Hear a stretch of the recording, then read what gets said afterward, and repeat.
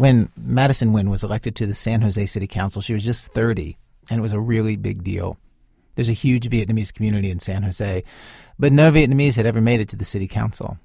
The Vietnamese American community was just beside themselves with having the very first Vietnamese American elected official there. My Truong Tran is the reporter who covers California's Vietnamese communities for the Los Angeles Times. They really saw her as the beloved daughter, as a golden child. There was a lot of celebrations when she won, and her face was all over different magazines. She was interviewed by all the Vietnamese press. People were following her every move. They wanted to know what she was up to. But within 2 years, mainly because of one issue, lots of people were furious with Madison Nguyen. People started protesting in front of City Hall every single Tuesday. And they would hold banners that had a slash across her face.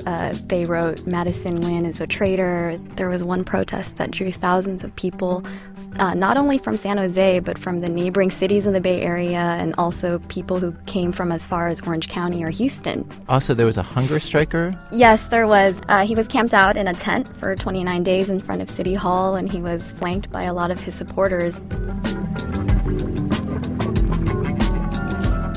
And the main issue that turned so many people against Madison Nguyen that eventually led to a special recall election for the Golden Child? Well, there's an area of San Jose just a couple blocks long on Story Road with lots of Vietnamese stores and restaurants and businesses. And one of the first things that Madison Nguyen did on the city council was convince her colleagues that they should do economic development there and designate that area with a special name. Several possible names were discussed. Most of the Vietnamese Americans who cared enough to come out to those meetings preferred Little Saigon. But Madison Nguyen chose the name Saigon Business District. That's it. That's the whole controversy. Little Saigon versus Saigon Business District. I think the issue is it's a very subtle one. And I guess for a lot of non-Vietnamese, it was very difficult for them to understand because they felt, what's the difference? It's just Little Saigon versus Saigon Business District. But for many Vietnamese refugees, it just invoked everything that they had lived through in their lives of Vietnam and coming over here. Specifically, the name Little Saigon had taken on huge significance. That's what some other Vietnamese exile communities, like this big one that is down in Orange County, had called themselves, partly as a political statement. These communities, you got to remember, were full of people who had fought the communists during the Vietnam War and then fled the communists after the war. The name Little Saigon was seen as an act of defiance against the people who had taken over the city of Saigon, renamed it. Renamed it actually after the founder of the Vietnamese Communist Party, Ho Chi Minh City. The name that she did not choose, the name Little Saigon, had just become such a symbol for them. It became a symbol for them of why they fled Vietnam, of why they fought for South Vietnam, of what hardships and pain that their family went through. And when she didn't choose that name, they felt like she wasn't listening to their stories or to their history. Anything that wasn't Little Saigon, it's just seen as an insult. Me, on a personal level, I like the name Vietnam Town, because we have Chinatown, we have Japantown. But obviously, I guess what I like didn't really matter. This is Councilwoman Madison Nguyen, the San Jose politician at the center of all this controversy. She says that although a vocal portion of her Vietnamese constituents definitely preferred Little Saigon, Vietnamese Americans only make up a third of her district. Non-Vietnamese people and businesses in the district wanted other names, and she thought it would be better to avoid a name that was so political. So she chose what she thought of as a compromise. And so I thought, okay, well, both names have the name Saigon in it, and this is a business district designation. Why don't we just call it Saigon Business District? And hopefully that will make everyone happy. I want to play you a recording from this 6.5-hour city council meeting about this. And it's many people standing up saying that they don't want this name. And here's one man. And there's a point in the tape where he says, if Madison wins, what he means is if you get your way and the community is not called Little Saigon.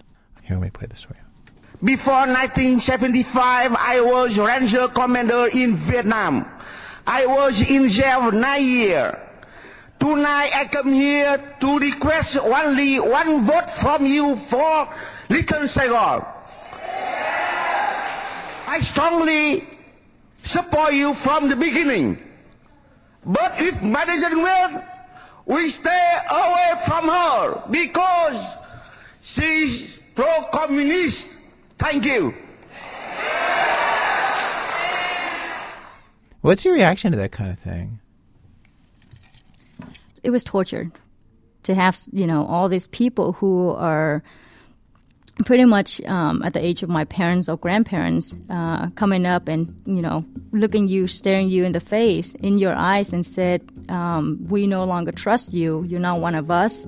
We regret that we ever supported you. To hear that over and over and over and over again, I mean, it's painful. Then there was the fact that she was being called a communist, widely.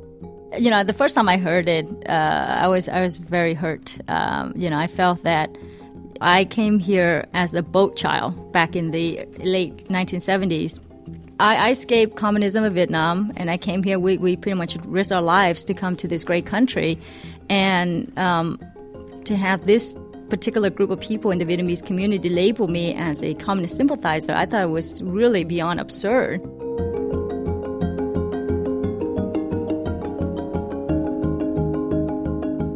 Madison Nguyen is convinced that if she had been a non-Vietnamese city council person suggesting the exact same name, Saigon Business District, it never would have gone this far. No protests, nobody would have been labeled a communist. People felt betrayed, she says, because she was one of them. They expected her to do what they wanted, and they couldn't believe it when she didn't. To them, she was a turncoat. What strikes deeper than that? Well, today on our show, we have two other stories of turncoats. It's This American Life from WBEZ Chicago, distributed by Public Radio International. We'll get to those in a bit. In Madison Nguyen's case, things were ugly, and things happened pretty fast. If you listen to Vietnamese radio during that time period, a lot of people would come out and say they believe she was a communist. Again, reporter Mi Tuan Tran. I just felt that it was a really interesting case because it kind of showed the challenges of being a Vietnamese American politician, that you kind of had to navigate among all these lingering emotions from this war that had ended 34 years ago. Yeah, you wrote, the rules of politics are different for a Vietnamese American politician. Even business owners, reporters, and pop singers carefully tiptoe around inferences and innuendo that can cast a person as being soft on communism. A misstep can launch vocal protests and accusations. Reputations can be tarnished. People must bow to the pressure. Right. I think it's a surprise for many people who are kind of unfamiliar with the Vietnamese American community how much this name-calling and suspicion still resonates. I think some people feel like it looks like, out of the McCarthy era when they view the Vietnamese American community. There are tons of examples of this kind of red baiting.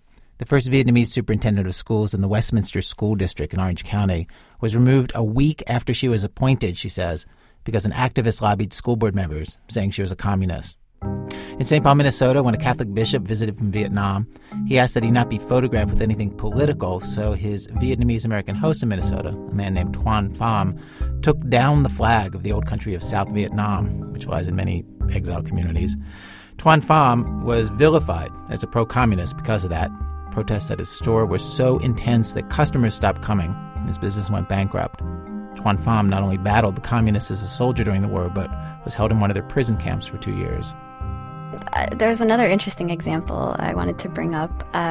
There was a Vietnamese American pop singer named Tommy Ngo, and in one of the posters for a concert, he's wearing a belt with the word LOVE on it, and the O has a star in it. And the word love is in red and the star is white, but on the poster it kind of looked like the star was yellow. And a yellow star on a red background is actually the symbol of the official Vietnamese flag, which is known as the communist flag. So even that concert was protested against, and Tommy Ngo was protested against, and a lot of people didn't end up going to the concert.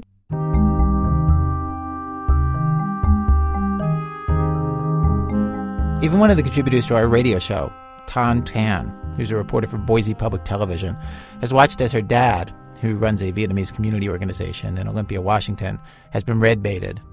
It's particularly galling to her, she says, because she spent her childhood resenting how much time her dad spent at anti-communist demonstrations. It's just really upsetting to hear these accusations against somebody who, his idea of fun with the family was to take us to a protest in Seattle. and to wave around, the old nationalist flag, the yellow flag with the 3 stripes. You mean an anti-communist protest? Yeah, I grew up on that. I have pictures of me when I was 6 years old holding a sign that says Ho Chi Minh is a criminal. Tan's dad has now won a defamation suit against the activists who called him a communist sympathizer. The Thurston County Court awarded him and his organization $310,000. But Tan says that the stress of all this has hurt her parents' marriage and her dad's health. And somehow her family doesn't feel a sense of victory after all this. I don't, just because, right after the trial, within a week, I saw a television, a Vietnamese television report, with where the defendants were interviewed, and the main guy, he said, about my dad, he said something along the lines of, communists don't wear their badge on their chest. And to me, that just said, going through this whole trial, 3-week trial, was not enough to prove to him that my dad apparently is not a communist.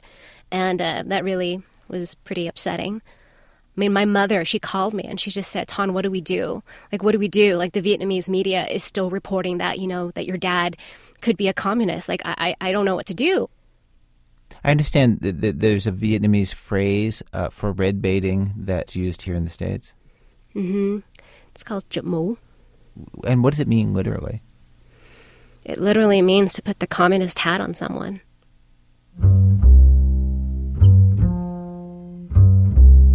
The city councilwoman in San Jose, Madison Nguyen, faced a recall election, and she won. Mainly, she's just tired of the red baiting. At the height of all the protests, she wondered, is this why we came to this country? So we could fight over who's a communist? Even now, I which is really sad, but, I'll share with you anyways. My in-laws, they're still living in Vietnam right now. And I was recently married, and my father-in-law had a stroke about 2 months ago.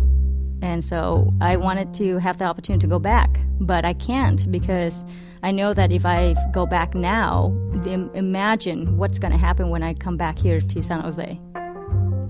You can't say you were visiting a relative? Yeah, good luck. Why? What would they say? I already, when I tell people, I tell my friends that, they're like, there's no way you can go, because if you go, the first thing that's going to happen when you come back is that, oh, look, she's going back there. She's probably trying to connect with the Vietnamese government or building some kind of relationship. And so it's just, and so, here I am, thinking am I ready to put up another fight? She says she doesn't want to put her supporters through all that again, so she's careful. If she wants to be in politics, she says, with so many people ready to see her as a traitor, that's just how it's got to be.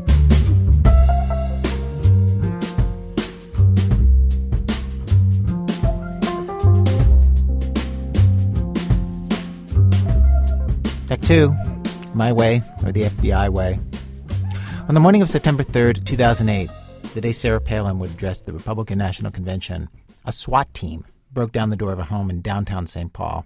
Local TV News had the story. 2 Texas men are now charged with plotting to attack police with Molotov cocktails during the Republican National Convention.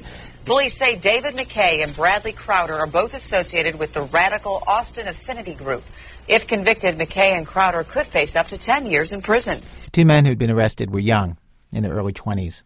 The RNC was their first big protest, and they'd been nabbed in an elaborate sting operation. Word spread around the country among activists that there was an informant in their midst, and it had to be somebody big. But who? And why? And rumors started circulating about one guy, a guy who had been notorious even before this. Michael May tells what happened. 4 months after the Republican National Convention, Brandon Darby posted a letter on Indie Media, a website used by activists worldwide from Chiapas to London to Seattle. To all concerned, he wrote, "There are currently allegations in the media that I have worked undercover for the Federal Bureau of Investigation." The allegations seemed ludicrous. Everybody knew Brandon Darby hated cops. He talked openly about overthrowing the U.S. government. One of his friends, a sort of living legend among anarchists, had posted his own earlier letter on Indie Media, saying the idea of Brandon working for the FBI was absurd. It would be the biggest lie of my life since I found out the truth about Santa Claus as a child. You can see where this is going. The simple truth is that I have chosen to work with the Federal Bureau of Investigation. Many of you went against my wishes and spoke publicly in defense of me. I really did mean it when I said I didn't want to discuss it and that I didn't want folks addressing the allegations. I'm looking forward to open dialogue and debate regarding the motivations and experiences I've had and the ethical questions they pose. What followed wasn't debate and dialogue, but vitriol. People were shocked. Brandon Darby was one of the best-known radical activists in the South. In Austin, Texas, where he lives, posters with Brandon's face went up on bulletin boards at coffee shops and stores around town. The posters said, "Beware, Brandon Darby, FBI informant rat loose in Austin." Brandon still has some loyalists in the activist community, but for the most part, he's hated. I've interviewed probably 20 people who know or worked with Brandon, and their feelings about him now are pretty extreme. Megalomaniac. Manipulative. Brandon Darby is very charming. Very brash. He's very macho. Brandon is known for being kind of macho. Very confrontational and violent at times. Brandon never advocated violence. He never once would suggest to do harm to anybody. Brandon is crazy. He's a wingnut. Very loving, you know what I mean? Like a brother, like a best friend. He thinks he's on a larger mission. I mean, I do think he has that hero complex. He loves publicity, and he loves being interviewed, and he loves to be the center of attention. I think he's a pathological liar. You know, whatever Brandon said, he was real about it. He was always real. Whether you liked it or not, he was real. How do you gel that into one picture? Or how do you, I don't know.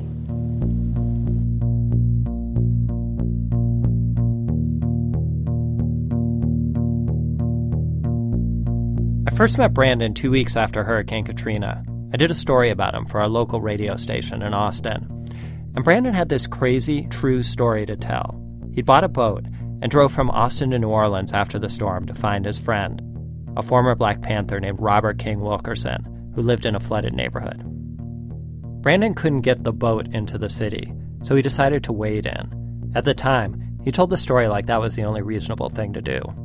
I came under an overpass, and there were law enforcement officers on the overpass, and they stopped me, and they told me to wait there, that I didn't have a reason to be there, a right to be there, and asked me who I was, and I told them I was going to get my friend. And they said, "You can't do that." And I said, "Well, I don't mean to be rude, but you're on an overpass, and I'm down here, and so I really don't see how you're going to stop me from getting my friend." So Brandon literally swam into the fetid water, and when he couldn't reach his friend's house on his own, he somehow, while stranded on a fence pole, badgered the Coast Guard into rescuing Wilkerson.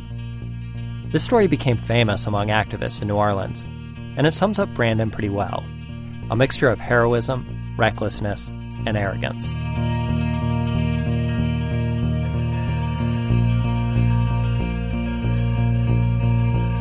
Brandon Darby looks a little like an action hero. 6 foot plus, stubble, he's got some muscle. Good looking in a rugged movie star sort of way, down to the cleft chin. And he didn't become a political activist after taking a Marxist theory class. He didn't go to college. He was the smart guy from a crappy Gulf Coast refinery town who spent a lot of his teenage years running away from home. He lived on the streets of Houston and was in and out of group homes and treatment centers. By the time he hit 20, with an 8th grade education and a GED, he learned what he took as the central lesson of his life. People in power lie and take advantage of people weaker than themselves. And when he moved to Austin, he discovered radical politics. He showed up at the anarchist bookstore, read up, and started channeling his anger towards the U.S. government. And it all came to a head after Hurricane Katrina. I believed for years that the government was out of control and that it didn't have any concern for the average person. And then Katrina happened, and it reinforced it 500%. I was very dedicated and sure that it would be a huge error on my part to spend any time trying to work with or change our government, and that they just were so rotten to the core I needed to do something about it, and that maybe I needed to become a revolutionary who believed in overthrowing the state. So we moved to New Orleans, and post-Katrina New Orleans was the perfect place for someone who believed, sincerely and literally, in the overthrow of the U.S. government. A wasteland with no functioning central authority is a paradise for anarchists. It was a chance to prove what Brandon and others already believed. Government sucks. We can create a better world without it. So he and 3 other more experienced activists started up a relief organization with $50. They named it Common Ground. In the vast plain of devastation that is the lower 9th Ward of New Orleans, there's a little blue house. It shines in the sun like a wildflower amid the wreckage. And it was here, at the little blue house on Deslin Street, that we found something rare in New Orleans, a real success story, an American success story. It's called Common Ground. That's from Nightline. Common Ground might have been heralded as an American success story and a wildflower by the time the mainstream media found them a year later. But at the beginning, it was a bunch of outraged radicals, anarchists, promising to deliver relief by any means necessary. They were the only relief group here in the Upper Ninth Ward. Ken Gaspard grew up in the Ninth Ward. Red Cross was handing out food in uptown New Orleans and where no damage was happening. You couldn't find Red Cross down here in the Ninth Ward. To this day, I will not give Red Cross $1 of my money for that reason. Within weeks after Katrina, Common Ground, with Brandon leading the Ninth Ward effort, became a force, providing meals, health care, and help with gutting houses, all for free. They didn't have permits or anything. They just did it. And police did not like it. Common Ground was being run out of the house of a former Black Panther named Malik Rahim, and Brandon says it quickly became a target. The police would show up every night at Common Ground at Malik's house, and they would find some means of intimidating the hell out of us. Specifically, what would they say? Arrest everybody for things. Like, I almost got arrested because I didn't have proof that my car was registered, and I was like, well, look at my sticker. And like, yeah, but do you have a receipt for it? And I was like, I don't think I need a receipt. They're like, Mr. Darby, if you don't have a receipt, I'm going to arrest you. And it's like, well, okay. You know, like, I guess you're going to arrest me because I don't, just, you know, like, really find infractions to arrest us with. We did have a hard early going. Major John Bryson, with the New Orleans Police Department, was in command of the Ninth Ward. One of the first people that I ran into on the streets was Brandon Darby. I invited Darby and his staff over to the 5th District Police Station where we met in a trailer of all things. That's where we were actually working out of, temporary trailers. And it was a very interesting first meeting. Brandon kept interrupting what I was telling him, what was expected of them, and he lays my expectations down. Police, he kept saying that you don't understand, I'm an activist. I said, yes, Mr. Darby, I know you're an activist, and I'm just being just as polite as I could be, but Brandon was at my throat. He kept saying that you don't understand, we're going to be videotaping you, going to be audio taping you. I mean, he was very aggressive meeting, I would say, on his part.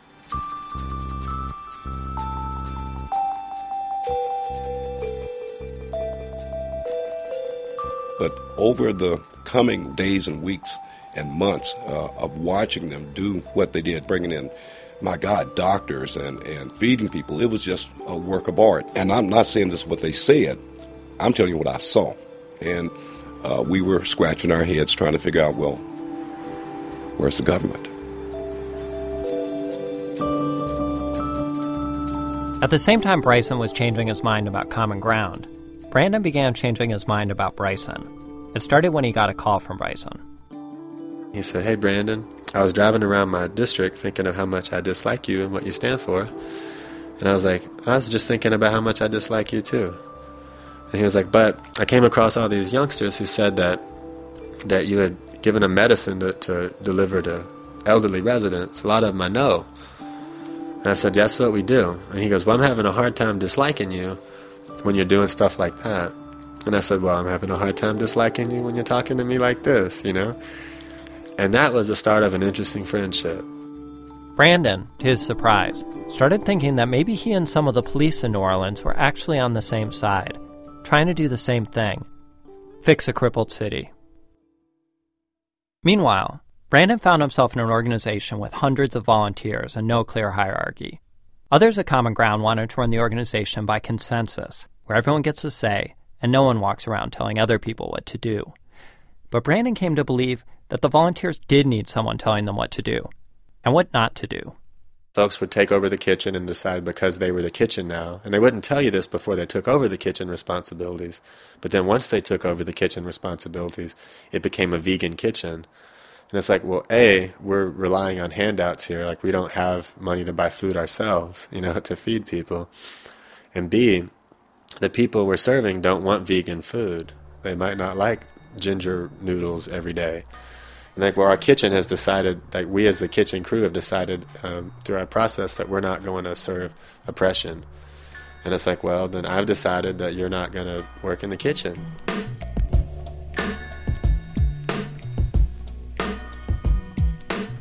A lot of people were mad because, well, I don't consent on working in a church because churches are patriarchal and churches are... And I say, well, then don't work in a church. But we're working in a church, you know.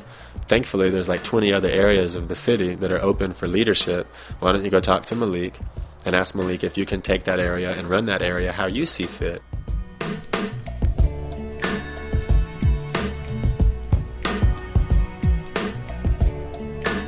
Brandon had rebelled against authority his entire life. He didn't trust authority figures. Now he was the authority figure. And this was one of many ways that Brandon was finding himself out of sync with the anarchists at Common Ground. Brandon yelled at people. He ate meat. He slept with a lot of women, plenty of them Common Ground volunteers. He owned guns. A lot of people thought he was a bully, including the other people who'd created Common Ground, Scott Crow, Malik Rahim, and Lisa Fithian. He didn't ask a lot of times. He just assumed that nobody knew what they were doing, and he was going to do it, even though he had never organized anything. Never organized anything. Zero. You know, Common Ground wouldn't be, I know we wouldn't be around now if Brandon would still be here, you know, because of the chaos that he started and he perpetuated. It was all about him. If Brandon's all about the community, he's all about the community if he gets to be the savior. A documentary on YouTube shows Brandon at his desk when he was in charge of Common Ground. He sits in front of a boarded-up window with a sign on it that says, "Stop Police Corruption. Call Brandon Darby." In the video, he launches into one of his signature political rants that manages to connect Katrina to just about any other historical injustice he can think of. You have the same people that decided to, inject black men with syphilis in Tuskegee and who decided to drop an atomic bomb and cause cancer in millions and millions of people. You have these people deciding when it is or is not appropriate to deliver humanitarian aid. But the more Brandon talked to the residents of New Orleans, the people he was trying to help, and tried to sell them on his politics, the less he could avoid yet another unsettling conclusion. As much as I might want revolution, the residents don't. For instance, Brandon had a plan that he was excited about. When the president of Venezuela, Hugo Chavez, made a grandstanding offer to help New Orleans after Katrina, Brandon wanted to take him up on it. Initially, a lot of residents were cool. They're like, I don't care who helps us. But after a while, a lot of them weren't. And it was like, yeah, but we could get money and they could build trailers for you, like Chavez trailers. If the FEMA's not going to give you trailers like they're supposed to by law, we'll get Chavez trailers. And then the U.S. government will look at that and go, gee, this is embarrassing. We better build FEMA trailers for them, And they were like, nah, bro, I love my country. It ain't about that for me, My kid's in the military, man. I support my kid in the military. I just want my house, and I want my kids to come back, and I want my grandma's house next door to get fixed. That's all I want. I don't want the Ayatollah buying me any houses. That's okay. I'd rather be homeless. See, these people in the Ninth Ward ain't activists, bro. Ain't gonna be activists. Ken Gaspard again, the Ninth Ward resident. At one point they wanted me to come with them to protest the closing, tearing down of one of the low-income projects. I asked them, are you crazy? Because you know what? They'll look at you and go like, he ain't from here. But me, I'll be the first one to call off the jail. But in spite of residents' objections, Brandon went to Venezuela. He and a group of activists flew to Caracas. And Brandon met with an official in the Chavez government to ask for money for Common Ground. And that's when things got weird. So we're in his office, and I was just in heaven. I was like, wow, I'm in this revolutionary country and, for the people of the United States who are oppressed. And then over a period of time, the conversation turned into, would I go with them to Colombia to meet with FARC? The FARC is a communist guerrilla group that's been at war with the Colombian government for more than 40 years and sometimes kidnaps people. Brandon started to get panicky. What if these guys are working with the FARC and want to kidnap an American with resources? Or what if, I didn't know what the heck was going on. But these guys began to pressure me, and over a number of days and over about a week, they were really laying it on me to go with them to Colombia. What was they telling you why did they want you to? They said they wanted to help me start a guerrilla movement in the swamps of Louisiana, And I was like, I don't think so. I don't think I'm going to do that. Thank you. You know? And they were like, aren't you a revolutionary? Aren't you a revolutionary? Then what do you care about the danger? Come with us. You should meet these people. And I was like, yeah, not going to do it, you know? Brandon, it turned out, was not a revolutionary. When push came to shove, he didn't want the violent overthrow of the U.S. government.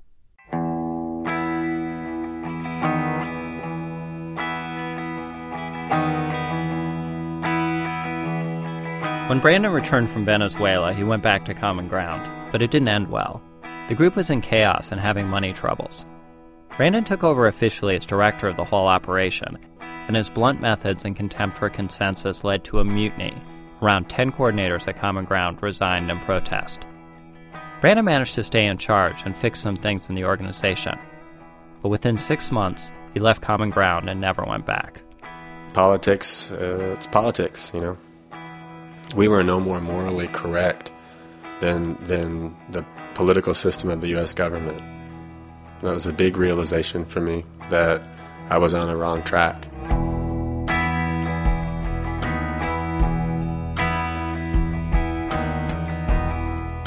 I didn't see Brandon for 3.5 years after Katrina, and so it was strange, to say the least, to meet the former revolutionary in his hotel room in Minneapolis, where he showed me what he was planning to wear to testify against one of the activists he'd informed on for the FBI. This is my suit, and I'm a little worried I didn't bring my slacks over. The FBI did not recruit Brandon. He wasn't a criminal they'd convinced to snitch in exchange for a lower sentence. He went to them, but not right away. Coming up, how a revolutionary becomes a spy. That's in a minute from Chicago Public Radio and Public Radio International when our program continues. It's This American Life from Ira Glass. Each week on our program, of course, we choose a theme and bring you different kinds of stories on that theme. Today's show, Turncoats, and we return to Michael May's story about political activist Brandon Darby.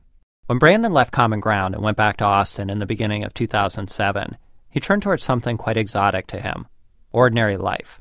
He bought a house. His daughter was born. He tended his garden. Just tried to fit back into, I guess, normalcy, you know, not being in New Orleans, not being in the situation I was in New Orleans. But I think at the time, I was having a very difficult time making sense of my views, I guess. Brandon also missed the intensity of Common Ground and the moral certainty. He had an idea for an organization called Critical Response, where he would lead medics into war zones to help civilians caught in the crossfire. They'd go to Lebanon or maybe Darfur. But instead, one of the acquaintances he'd made while planning Critical Response, an older man who ran a Palestinian charity, came to him with a very different plan. An idea to put explosives on motorcycles so that they could go through the barricades that were meant for vehicles. Where? In Israel. And I didn't agree with it. And the person went further to ask me to help them funnel money to Hezbollah and Hamas. And I was like, no, I'm not doing this, man. Brandon was going to let it go, but the man started asking other people to do it. People Brandon knew. So he went to the one cop he trusted, Major Bryson of the New Orleans Police Department, his one-time adversary, now ally. It was Bryson who suggested that Brandon tell the FBI. So how do you do that? You just walk into the FBI office? No, you don't. You could just walk in if you wanted to, I suppose. I mean, they'd probably talk with you. But, a meeting was set up. He gave me a phone number. I called the number. And then that man brought another agent with him. And we met and had a cup of coffee and talked, you know. And I left. And I drove back to Austin. And it was just a strange experience. And I was really bothered by the fact that I had met with the FBI, you know. I felt like I had done something that I would never be able to tell anybody about.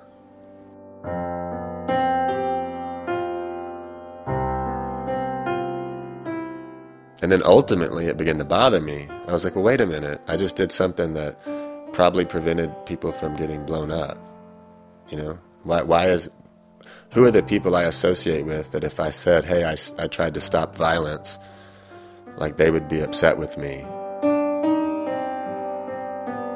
And the more Brandon thought about it, the more he remembered how many times he'd come close to violent political action himself. Over the years, he'd been asked by friends to get together and rob an armored car for the revolution. He'd been invited to train to do eco-terrorism. He'd had long, serious talks about committing arson to fight gentrification. He never did any of that. But now, maybe because he'd gotten older and less angry, or because of his experiences at Common Ground and in Venezuela, he decided he needed to take a stand against it. He called the FBI back and volunteered to become an informant. And in my interviews with him, I asked him over and over, why go that far? I could see why he'd gone to the FBI in the first place, but to become an informant? To go undercover? Not many people would choose that option, especially people who just bought a house and had a kid. I ran one theory by him and he didn't react well. My desire is to be a hero. Like that's a really, I feel, kind of a negative way to portray that. I don't think that's a fair analysis, you know. Why is it negative? I don't think I want to be a hero any more than someone who's a firefighter. Are they firefighters because they want to be a hero? Yes. I don't think so. How would you call it then? I mean, you put it like... I think some people feel a natural desire to stick up for others. Why is this up to you? Because it's in my lap. It's in my lap, you know. That's the deal, is some people... But Katrina wasn't in your lap. Well, it kind of was in my lap, though. That's the thing, is it was in my lap because I had access to buy a boat, and I knew that I had just the right mentality that I was going to go and get my friend, you know, and I knew that nobody was going to tell me I wasn't. And so I did it. And that's what I did. And that's kind of been how I've always done things. That's what my brain naturally does, you know. Some people are really good with numbers in their accounts. My brain thinks of ways to fix things I think are wrong. It was during this conversation, roughly our 17th, that I finally understood. Brandon kept using this analogy. He'd say, if you walked by an alley and saw someone getting beat up, wouldn't you try and stop it? And I thought, well, yeah, but how often does that happen? Brandon is always walking by that alley. There's some words I get sensitive about, like hero complex. I kind of think all of us as activists have some degree of that. You know, I definitely know I do, you know, but I think more than that, the thing that doesn't feel good is when you could have saved someone and you don't. You know, that sucks. When you can fix something and you don't. You know, when you can hold people accountable and you don't.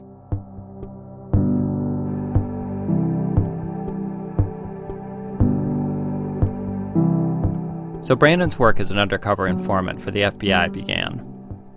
Brandon met David McKay and Brad Crowder, the two guys who were convicted of making Molotov cocktails, at a meeting in Austin at the Monkey Wrench bookstore in February of 2008. A group called the RNC Welcoming Committee was recruiting protesters for the Republican National Convention in St. Paul. The goal was to shut down the event with swarms of activists, including some using black bloc anarchist tactics. Protesters you've probably seen with black bandanas covering their faces, making human chains, pushing dumpsters into the street, breaking glass. The FBI sent Brandon to the RNC Welcoming Committee meeting to check it out. Brandon thought spying on them was a waste of time, but he says when he got there, the group used a phrase that alarmed him. They talked about protests involving a diversity of tactics. It's a common term used in radical leftist circles in relation to arson. And Brandon says from that moment, it seemed possible to him that something violent might happen at the convention. Not likely, but possible. I think ultimately there's a lot of bark and no bite with a lot of people. You know, I think you have a lot of people who are very reasonable and rational, as much as I might not agree with the way they do things sometimes, like pretty reasonable people. But the thing is there are always someone who will do it, you know, when the space is created for him to do so and the support network is set up for him to do so. I felt like there would probably be some who would do something crazy, even though the majority wouldn't.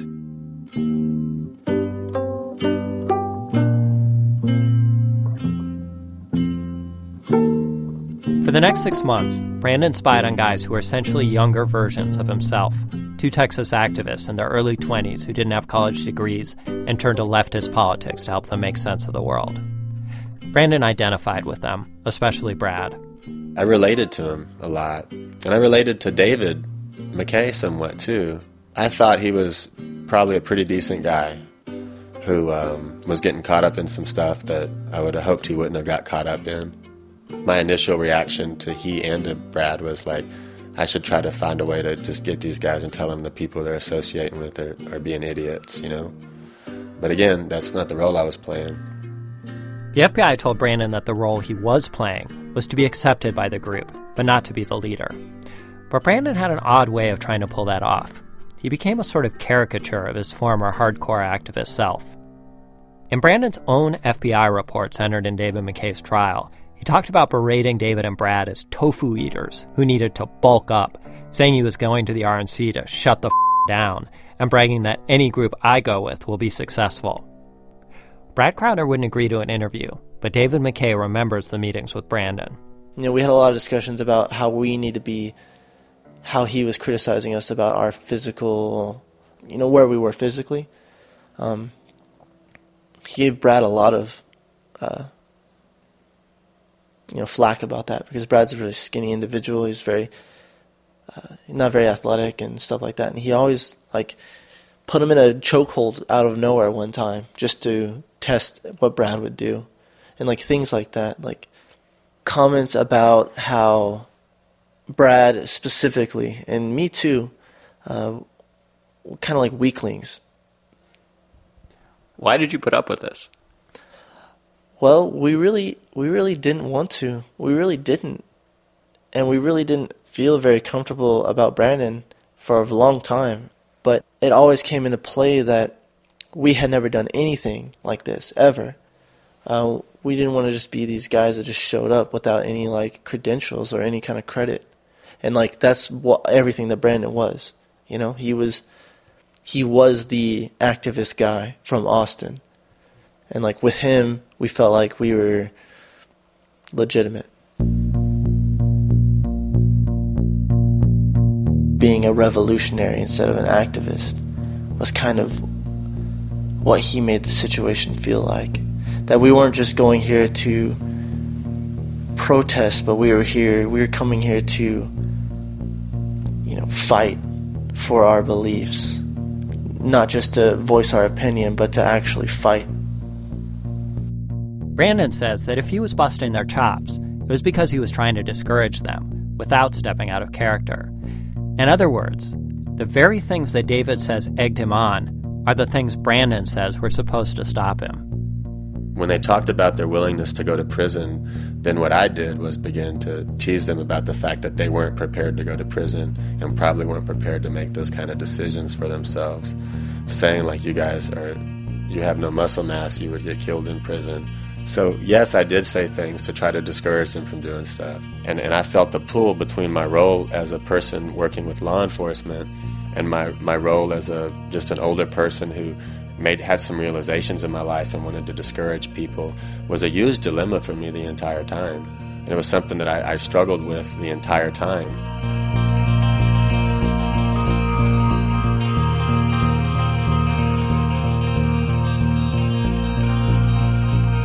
In August 2008, on the eve of the Republican National Convention, Brandon traveled to Minneapolis with David, Brad, and a few others in a van dragging a trailer full of homemade shields and other protest equipment.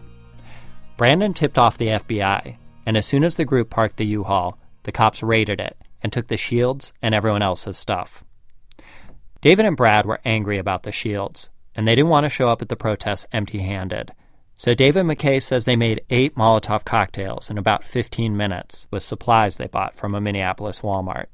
It was just gasoline in a bottle with a little bit of oil, and then he duct taped the top, and that's it. Where did you do it? In the bathroom. In the tub. Yeah, no, it was incredibly easy. The fumes were really strong, so right after we went outside, and by that time it was nighttime, and we kind of just set up on the roof, and he's going to get mad at me that I'm going to tell you this, but, we talked about, before we talked to anybody, we were like, I said to him, I hope this isn't one of those when keeping it real goes wrong scenarios. And we kind of laughed, and no, we were very lighthearted about the whole situation. When word got out to the rest of the activists about the Molotovs, they weren't so lighthearted. In fact, they were angry. when we found out like how the group felt about the situation, that impacted us a lot because, we're like, well, we're going to bring something to the group of people, that we'll be able to use and implement, and, we'll be doing another good thing. We'll be helping them out. And when we heard from them, what you're doing is ridiculous, stupid, and dangerous, that made us feel like, well, we need to rethink this. What follows is a depressing series of events, no matter whom you believe. David and Brad never used the Molotov cocktails. They left them stuffed in bags in a basement while they went out to protest. But Brandon, on behalf of the FBI, asked David what he planned to do with the Molotov cocktails. David now says he didn't want to lose face with Brandon, so he made up a plan. He suggested that he and Brandon use the Molotovs that night on a parking lot filled with cop cars next to a checkpoint. If David wasn't serious about doing it, as he testified, he made a terrible mistake by telling an FBI informer that's what he was planning. I didn't want him to think that I was scared of what was going to happen or afraid of him. Brandon, for his part, says he did everything he could to stop David. But again, the way he did it seems as much like goading as discouragement. I told him a number of times, that I didn't think it was a good idea. If he wanted to back out, I wouldn't tell anybody. Nobody would know. I did say I'm a revolutionary, and if you want to do this, I'll do it with you. But as a revolutionary, I think people should probably wait till they're 30 before they make decisions that could put them in prison for 2 decades. That's what I said to him. I said it over and over again. He's not old enough to make that decision. And I'm glad I didn't make decisions like that in my 20s. I think people should wait till they're 30. He got very adamant and angry that he was going to do it, whether I helped him or not. And I was like, fine. And at a point, I let it go. David and Brandon agreed to meet at 2 a.m., but when the time rolled around, David blew it off, and then he stopped responding to Brandon's calls. At 4:30 a.m., David was awoken by a police officer pointing a rifle at him. He was asleep next to a girl he'd met in St. Paul. It was around an hour before he was going to the airport to fly back to Austin.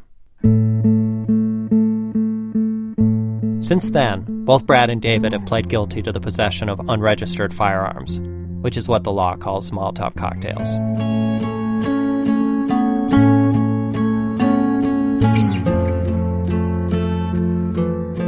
Oh, here's a good one. You're a whore. A few months later, Brandon is sitting at his desk reading emails. Brandon was curious how much money the FBI compensated you for being a sewer rat. Why didn't you advise and guide your friends towards nonviolence? Why not? Because you must be a brainless, heartless FBI whore. Congratulations on your brilliant career of whoring your soul. I'm kind of envious. Does it pay well to be a whore? It didn't pay well, actually. Brandon got a total of $12,750 from the FBI, plus $3,028 in expenses. As a result of his informing, he's been skewered in the alternative press and shunned by many friends. He's gotten death threats. You feel 100% certain that law enforcement was the right way to go with this? No, I don't feel 100% certain of anything. It depends when you ask me. It depends when you ask. Sometimes I feel bad enough for them that I don't go to sleep. They made their choices, I made my choices, and we both have things to live with. Here's what Brandon has to live with, as I see it. In one of the first emails he wrote to the FBI after meeting Brad and David, he worried that they might end up as, quote, some strange form of collateral damage. I don't think this means Brandon somehow encouraged Brad and David to make the Molotov cocktails, as David's lawyer argued, and as activists all over the country now believe. But I do think that if Brad and David had met Brandon as he actually was, not in character, not playing a role for the FBI, but as an older activist and a natural leader who was profoundly regretful over the extremism of his past views, he would have stopped them from making Molotov cocktails, and Brad and David wouldn't be facing years in prison. Michael May, in Austin, Texas. Brad Crowder was sentenced to 2 years in prison for making and possessing Molotov cocktails at the Republican National Convention. David McKay was just sentenced this week to 4 years. For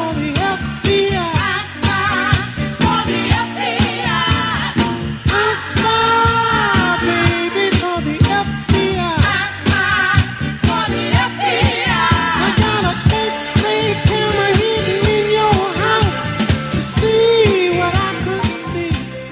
history if the shoe fits.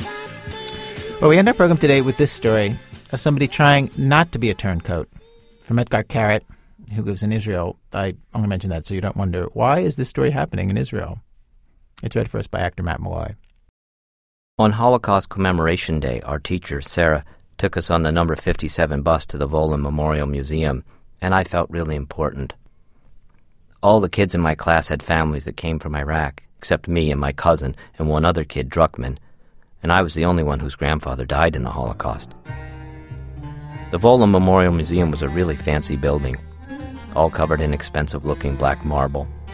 It had a lot of sad pictures in black and white and lists of people and countries and victims. We paired up and walked along the wall, from one picture to the next, and the teacher said not to touch. But I did. I touched one of them, a cardboard photograph of a pale and skinny man who was crying and holding a sandwich. The tears running down his cheeks were like the stripes on an asphalt street. And Orat Salam, the girl I was paired up with, said she'd tell the teacher on me. I said as far as I was concerned, she could tell everyone, even the principal. I didn't care. That was my grandfather, and I could touch whatever I wanted.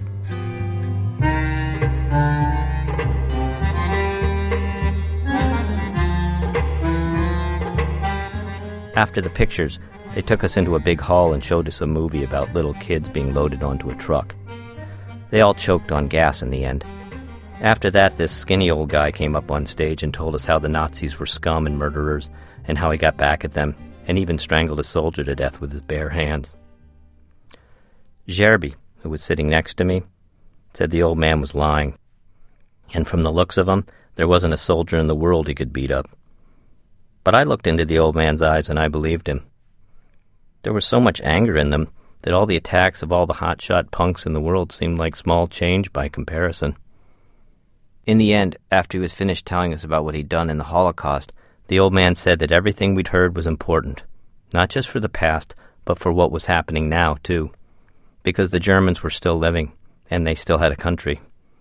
The old man said he'd never forgive them, and he hoped we wouldn't either, and that we should never, ever go visit their country, God forbid. Because when he and his parents had arrived in Germany 50 years ago, everything looked really nice, and it ended in hell. People have short memories sometimes, he said, especially for bad things. They prefer to forget. But don't you forget. Every time you see a German, remember what I told you. And every time you see anything that was made in Germany, even if it's a TV, always remember that the picture tube and the other parts underneath the pretty wrapping were made out of the bones and skin and flesh of dead Jews.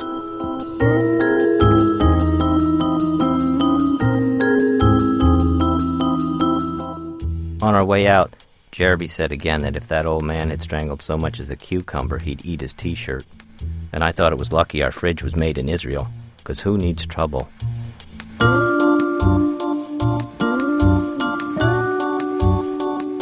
2 weeks later, my parents came back from abroad and brought me a pair of sneakers. My older brother had told my mother that's what I wanted, and she bought the best ones. Mom smiled when she handed them to me. She was sure I didn't know what was in the bag, but I could tell right away by the Adidas logo. I took the shoebox out of the bag and said thank you.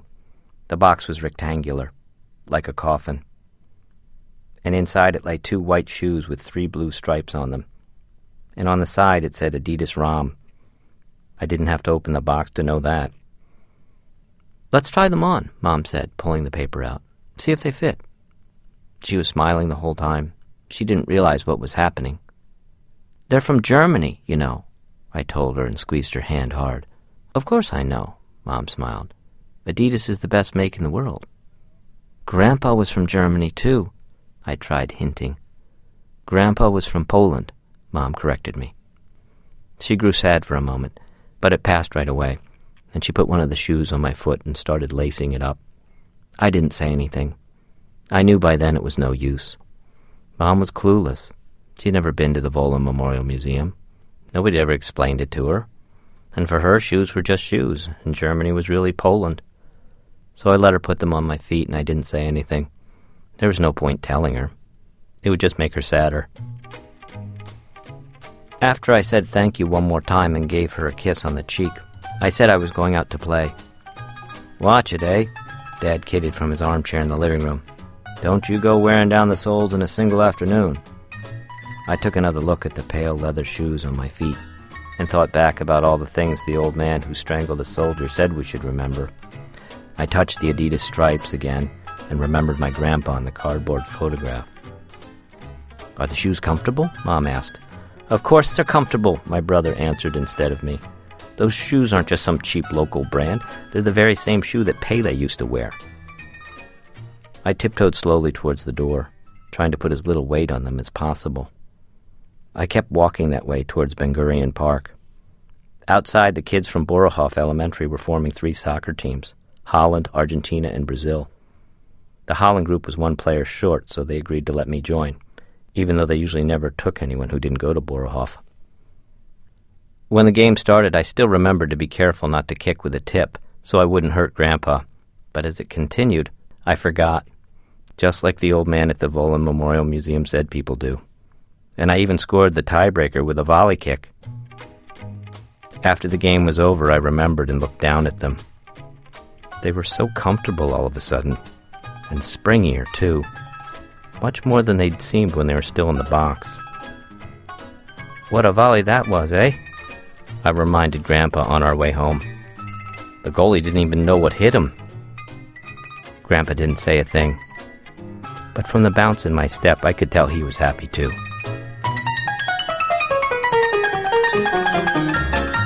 Matt Malloy reading the story Shoes from Edgar Carrett's collection of short fiction that's titled The Bus Driver Who Wanted to Be God and Other Stories.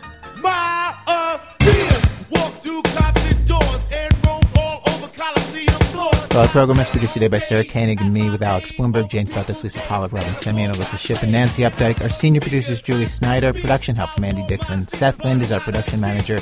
Music help by Jessica Hopper. Special thanks today to Ross Braver and Chris Neary and KUT in Austin. This American Life is distributed by Public Radio International. WBEZ management oversight for our program by our boss, Ms. Troy Malatia, who is against WBEZ's proposed relocation for him and his family, and our brand new donor who is funding that. I don't want the Ayatollah buying me any houses. That's okay. I'd rather be homeless. I'm Ira Glass. Back next week with more stories of This American Life.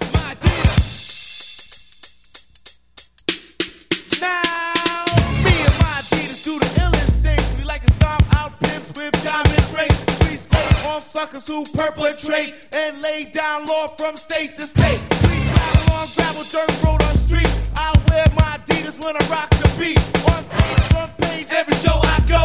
It's Adidas on my feet, high, top or low. My Adidas. PRI, Public Radio International.